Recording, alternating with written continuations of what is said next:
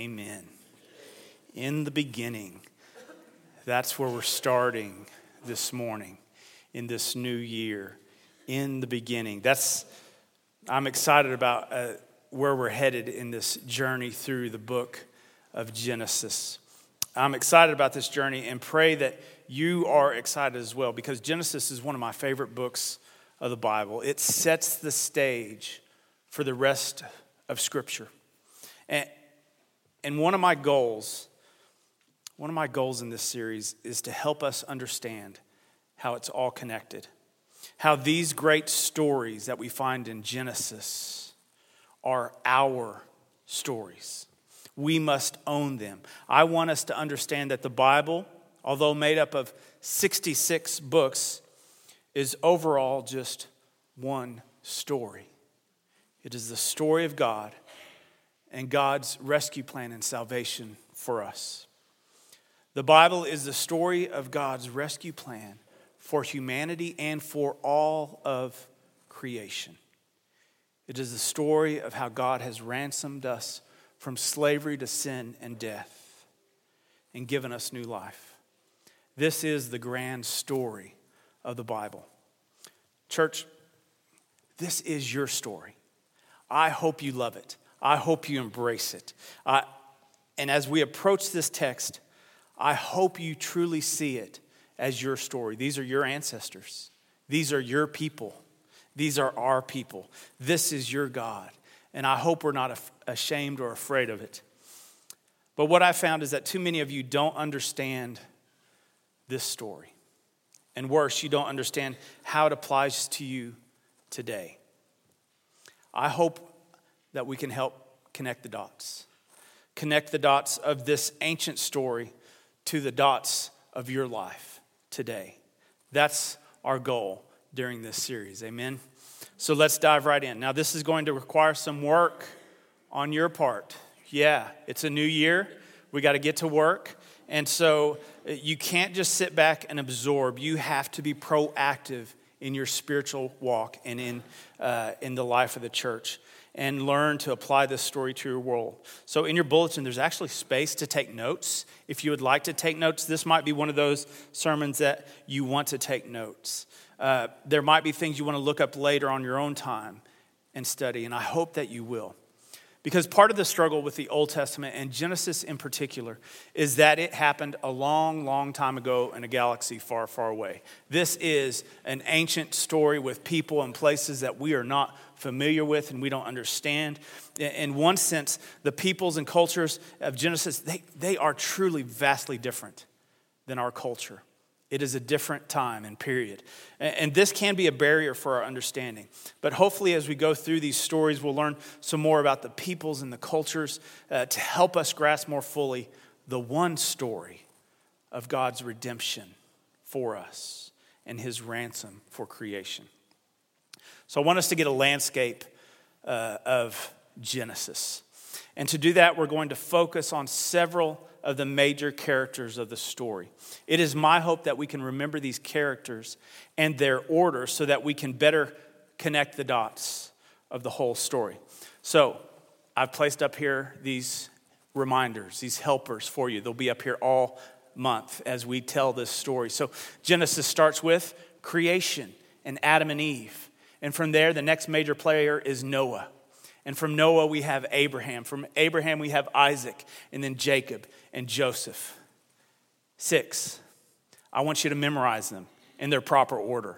However you need to do to study it, to memorize it. Because I believe that if you memorize these major players in Genesis and their the order, then hopefully that can help you connect the dots of who they are, of when they came, and what their story has to say for our story as well. And as we talk about Genesis, I also want us to understand kind of how it's divided. And in Genesis, we have two major sections. The first section is Genesis 1 through 11, and that encompasses creation and Noah. And then Genesis 12 through 50, the next major section is Abraham, Isaac, Jacob, and Joseph. And so these are the two major divisions of Genesis. Genesis 1 through 11, creation and Noah, we often call prehistory. These stories are the most ancient stories of the Bible. They're so old, we can't properly date them. We don't know when they happened. Now, they talk about times and numbers and dates and stuff, but they're so old, we're not real sure. It's with chapter 12, with Abraham, that we come to dateable history, when we can place Abraham in a time and space from Abraham on. But these stories are our stories, and I want us to remember that. And so this morning, as we look at this great story from Genesis, we're going to go all the way back to the beginning, to creation. We're going to start with that first dot over there, creation, Adam and Eve. I love this story. It is absolutely amazing to me. Genesis chapter 1 is the introduction to the rest of the Bible. It is like the prelude to the rest of Genesis, to the Pentateuch, which is the first 5 books of the Bible, Genesis, Exodus, Leviticus, Numbers, and Deuteronomy, and to our entire Bible. It is the prelude, the introduction, the prologue, and it is critical for our understanding of who God is and who we are. Did you hear that? Knowing this story and its purpose is critical for our understanding of who God is and who we are. Genesis chapter 1, it introduces us to the grand story of God's intent and purpose for creation. But in our Bibles, you might know this, we actually have 2 creation stories. Genesis chapter 1:1 through 2:4 is the first creation story, and you can see that right there. And then our second creation story starts in Genesis chapter 2, verse 4b through 25. Why do we have 2 creation stories? It's a good question. I don't know. But that's the way it's designed. We have been given 2 creation stories, but their focus is different. And if you've read these, maybe you've caught this. The first creation story in Genesis 1, it's kind of like a grand narrative. It is an introduction. It shows you the whole big picture, a grand overview of the purpose of creation. It is like the prelude to the rest of the Bible. And its focus is on God and kind of his transcendence, how great he is. The second creation story complements the first. They complement each other, but its focus is a little different. In our second creation story, God is given more human characteristics as he creates the world and humanity and a garden, the Garden of Eden. These stories, as I said, they complement each other and they connect to each other. But today I want us to focus on this first creation story. As I said before, it functions like a prelude to Genesis and the entire Bible. Just like in this service, Cameron plays a prelude every Sunday morning. Do you know what the purpose of a prelude is? You know what the purpose? Maybe you don't. The purpose of a prelude is to prepare us for what is to come, to get us in the right frame of mind, to begin to help us to sense the Almighty, to transform our mentality and our space. Unfortunately, too often we ignore the prelude. It's just kind of dinner music, as it were, or whatever. But it's not that. It's designed to take us someplace. It is important. We don't see it as vital sometimes, and that's a shame because Genesis 1 is vital. These are the first words out of our Bible. That's important. And this creation story has an absolutely brilliant structure and purpose. And I want you to see this. Again, the Bible isn't just a bunch of mixed up stories. It is one grand story going someplace. And it is beautifully structured with purpose and passion. But as we approach this creation story, we must take a moment and step back and look at some of the questions that are no doubt on many of your minds when we approach these creation stories. Questions like this. Is the story real or myth? What about dinosaurs? What about evolution? Was the world really created in 7 days?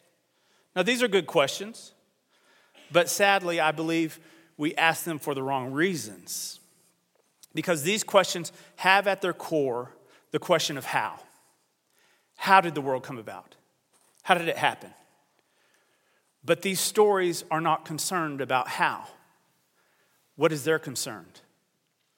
Why? Why did God create? That was their intent. Not how, but why.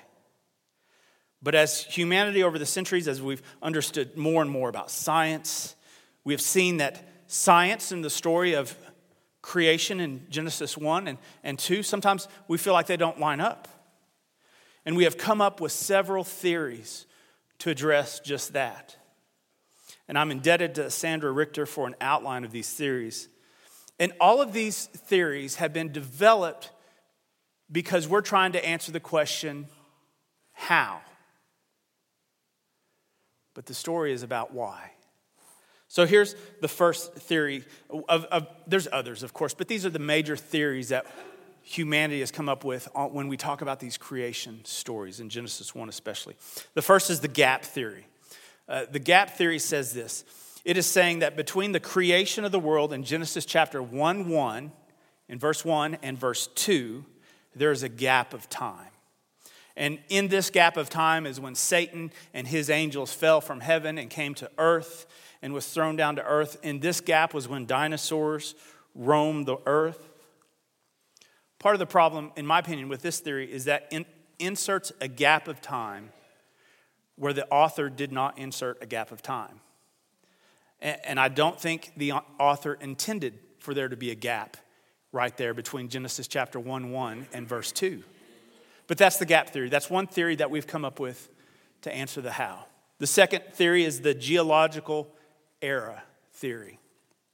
Now, this theory basically says that each day of Genesis 1 is actually 6 different eras, which are undefined in length. We read in 2 Peter chapter 3, verse 8, that to God a day is like 1,000 years. We've read that before. So this theory doesn't limit the day to an actual 24-hour period. Now, I like this theory, and it does address the issue of time and fossil records and geology and all those other things from science. But neither the gap theory nor the geological era theory address the apparent contradictions that seem to appear between the two creation stories. Do you know there are contradictions between the two creation stories? How did they let that in the Bible? Do you think that the Jews knew that there were contradictions between the two creation stories? Yes. In the first story, Genesis 1, vegetation is created first and then humanity. In the second story, it seems like humanity is created first and then vegetation. Which one's is right? It doesn't matter. See, because the biggest problem with these theories, in my opinion, is they don't address the purpose the author had with these stories. We are asking questions of this text that the author is not addressing. It's like this. Have you ever been telling a story to someone and they keep interrupting you and asking questions that have no relevance to what you're trying to say? Has that ever happened to you? And you're like, wait, stop. That's beside the point. That doesn't matter. That's kind of the way we have approached Genesis chapter 1. Again, Sandra Richter gives a great example of this in her book, The Epic of Eden. I would encourage you to read it. It is a fantastic book. And he says this, imagine if you were to get out your car's owner's manual and try to ask of your car's owner's manual where your winter clothes are stored. Not very helpful, is it? Right? You might read it. You might be reading in the manual and it says somewhere, the hood may be released by releasing lever X. And you might be thinking, okay, my hooded sweater, I got to find the lever to find out where my hood is stored. It wasn't written for that purpose. You might spend the rest of your life trying to figure out where your hooded sweater is stored, but scratching your head which lever you're supposed to be pulling to find it. It's similar to the question, when were the dinosaurs created? When they approached Genesis chapter 1. It wasn't written to answer that question. It wasn't written to answer that question. Again, we have to look at the purpose and the intent of the author. Was he trying to describe evolution and where dinosaurs came from? No. Was he trying to tell us the age of the earth? No. We need to ask the agenda of the author, not impose our agenda on it. Otherwise, we run the risk of being very, very confused and not taking the story seriously. Now, there's a third theory, the literal 24-hour day theory. Now, this is the theory that's been around the longest because, as the text says, there were 7 days, and in each of those days, something happened.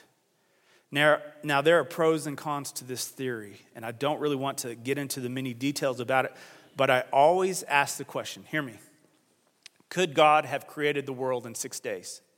And for me, the answer is absolutely yes. Could God have created the world in 6 seconds? And the answer is absolutely yes. Could God snap his fingers and it all be in existence? Absolutely. I don't doubt that at all.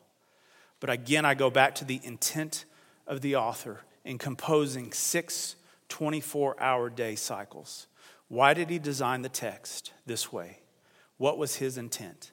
And again, I'll tip my hand. I believe Moses wrote this story down for us. Because for me, the structure of this story, Genesis chapter 1, if you read it through, it is written more like prose or poetry, with its symmetry and its beauty and its purpose and its going somewhere, with its repeated phrases of, and God saw that it was good, and there was evening and morning, a next day. Everything has a place and a purpose. It is structured. Now, does that mean it didn't happen, that it is a made-up story? And my answer is no. An emphatic no. I believe God did indeed create the heavens and the earth, but this story is going somewhere beyond a literal retelling of science. If it were a science manual, it would be written very differently and it would be a lot thicker than this. It is explaining the impossible. And besides, who wants to read a science manual? Except maybe some of you scientists. This story was written to explain the impossible and tell us the why of creation, not the how of creation. Let me give you an example. In Psalm 139:13, it says this, "You knit me together in my mother's womb." It's a beautiful picture, isn't it? How are we to read this text? If we approach the text the same way we often approach Genesis chapter 1, we would have to create all kinds of interesting theories on how scientifically is done. Is God actually sitting inside a mother's womb with knitting needles? Knitting us together? I would say no. But the author's intent was not to convey that, to describe scientifically what is happening. Most of us who've had science at some point in our life, we can remember a little bit about the birds and the bees and how life is created and how cells multiply. But the author is not showing us that. The author's point is that God is intentionally creating you, and he has designed you. And you're beautiful, and you have purpose. That's the why. So back to our creation story. There's a fourth theory that addresses the author's purpose and intent, and it's called the framework theory.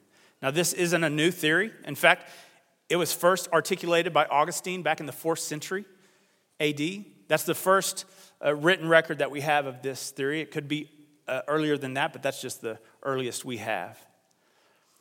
And I like this theory because it basically states that the 7-day structure of Genesis chapter 1, which is indeed a literal week, was being used as a literary device to explain the purpose of creation. They're used as a framework in order for us to organize the structure of creation. This theory takes seriously the author's intent of creation. So let's look at this theory a little closer based on the structure of Genesis chapter 1. So if you go to that, hit one more.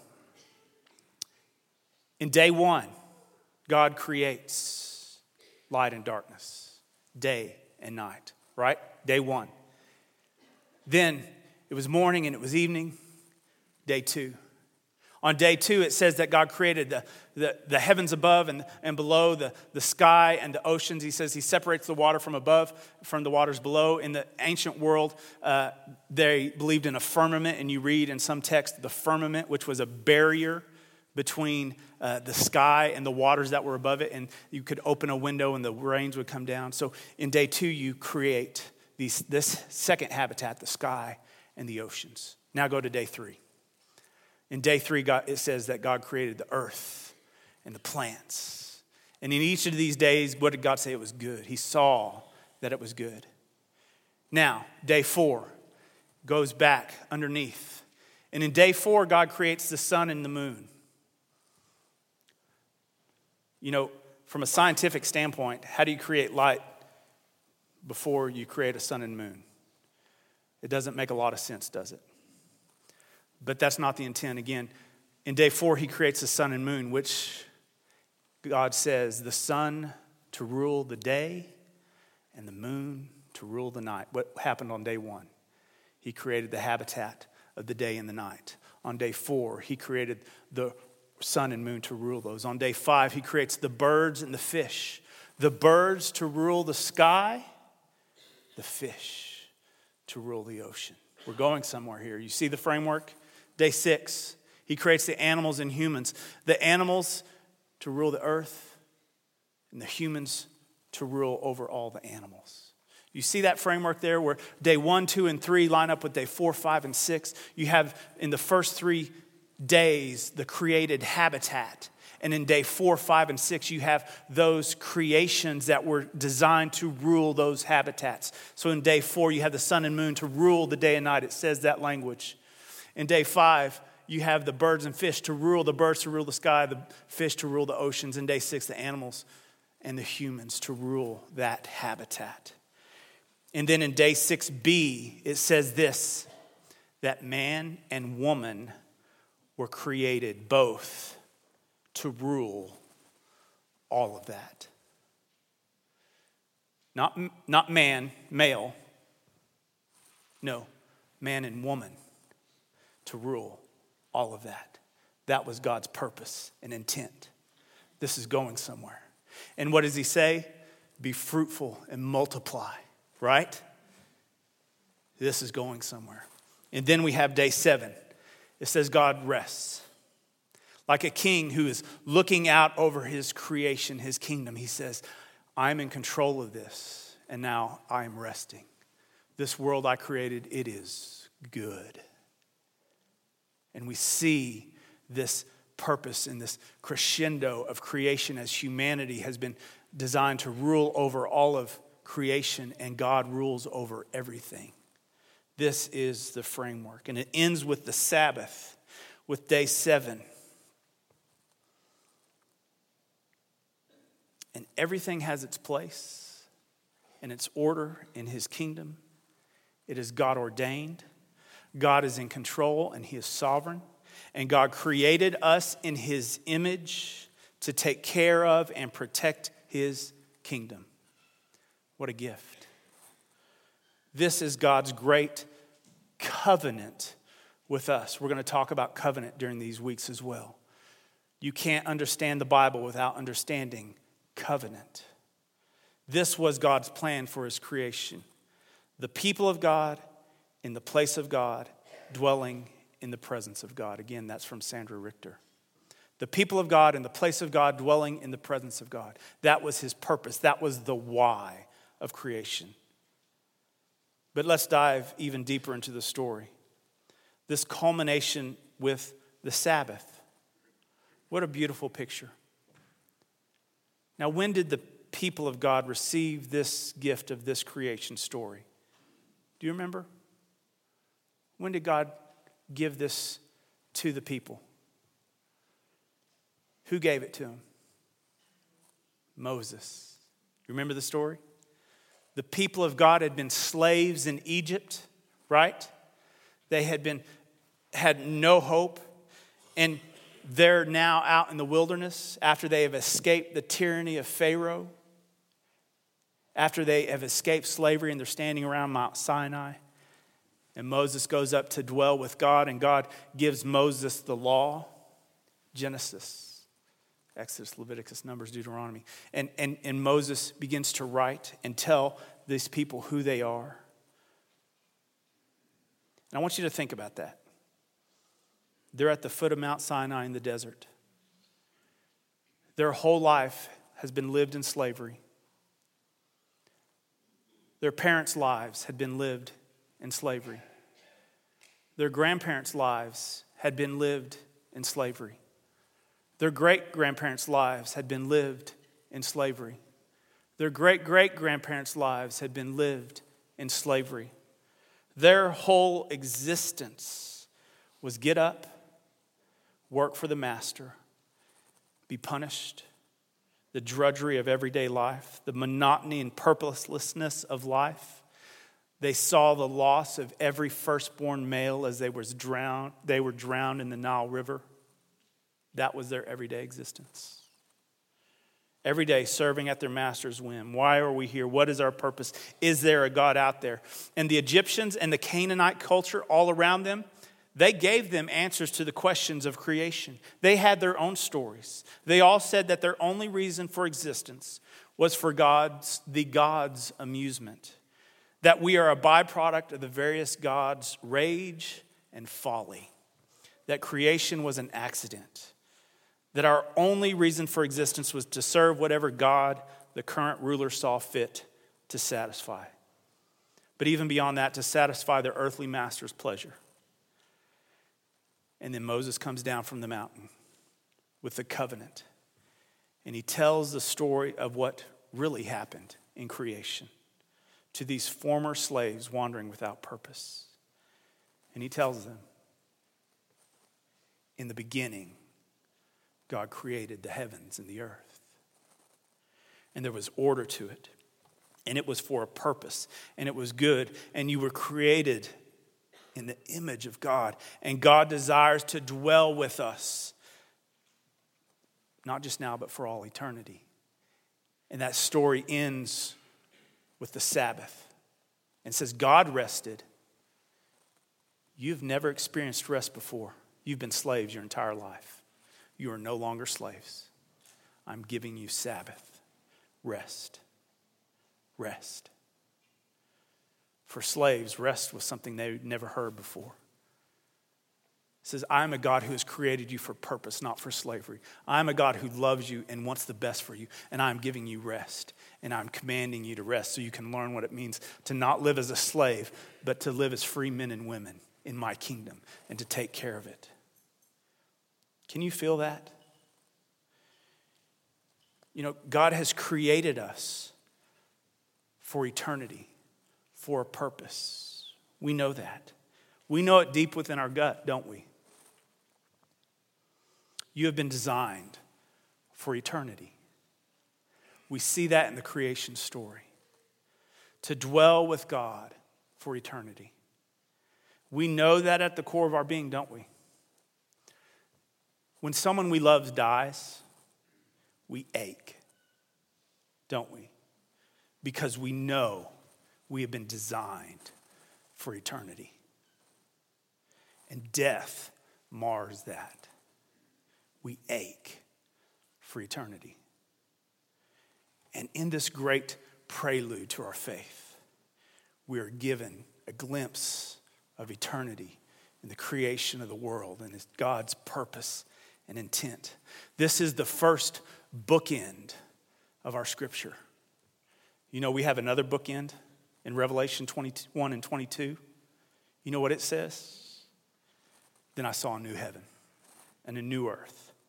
For the first heaven and the first earth passed away, and the sea was no more. See, the home of God is among mortals, just like he intended. He will dwell with them. They will be his people, and God himself will be with them. He will wipe every tear from their eyes.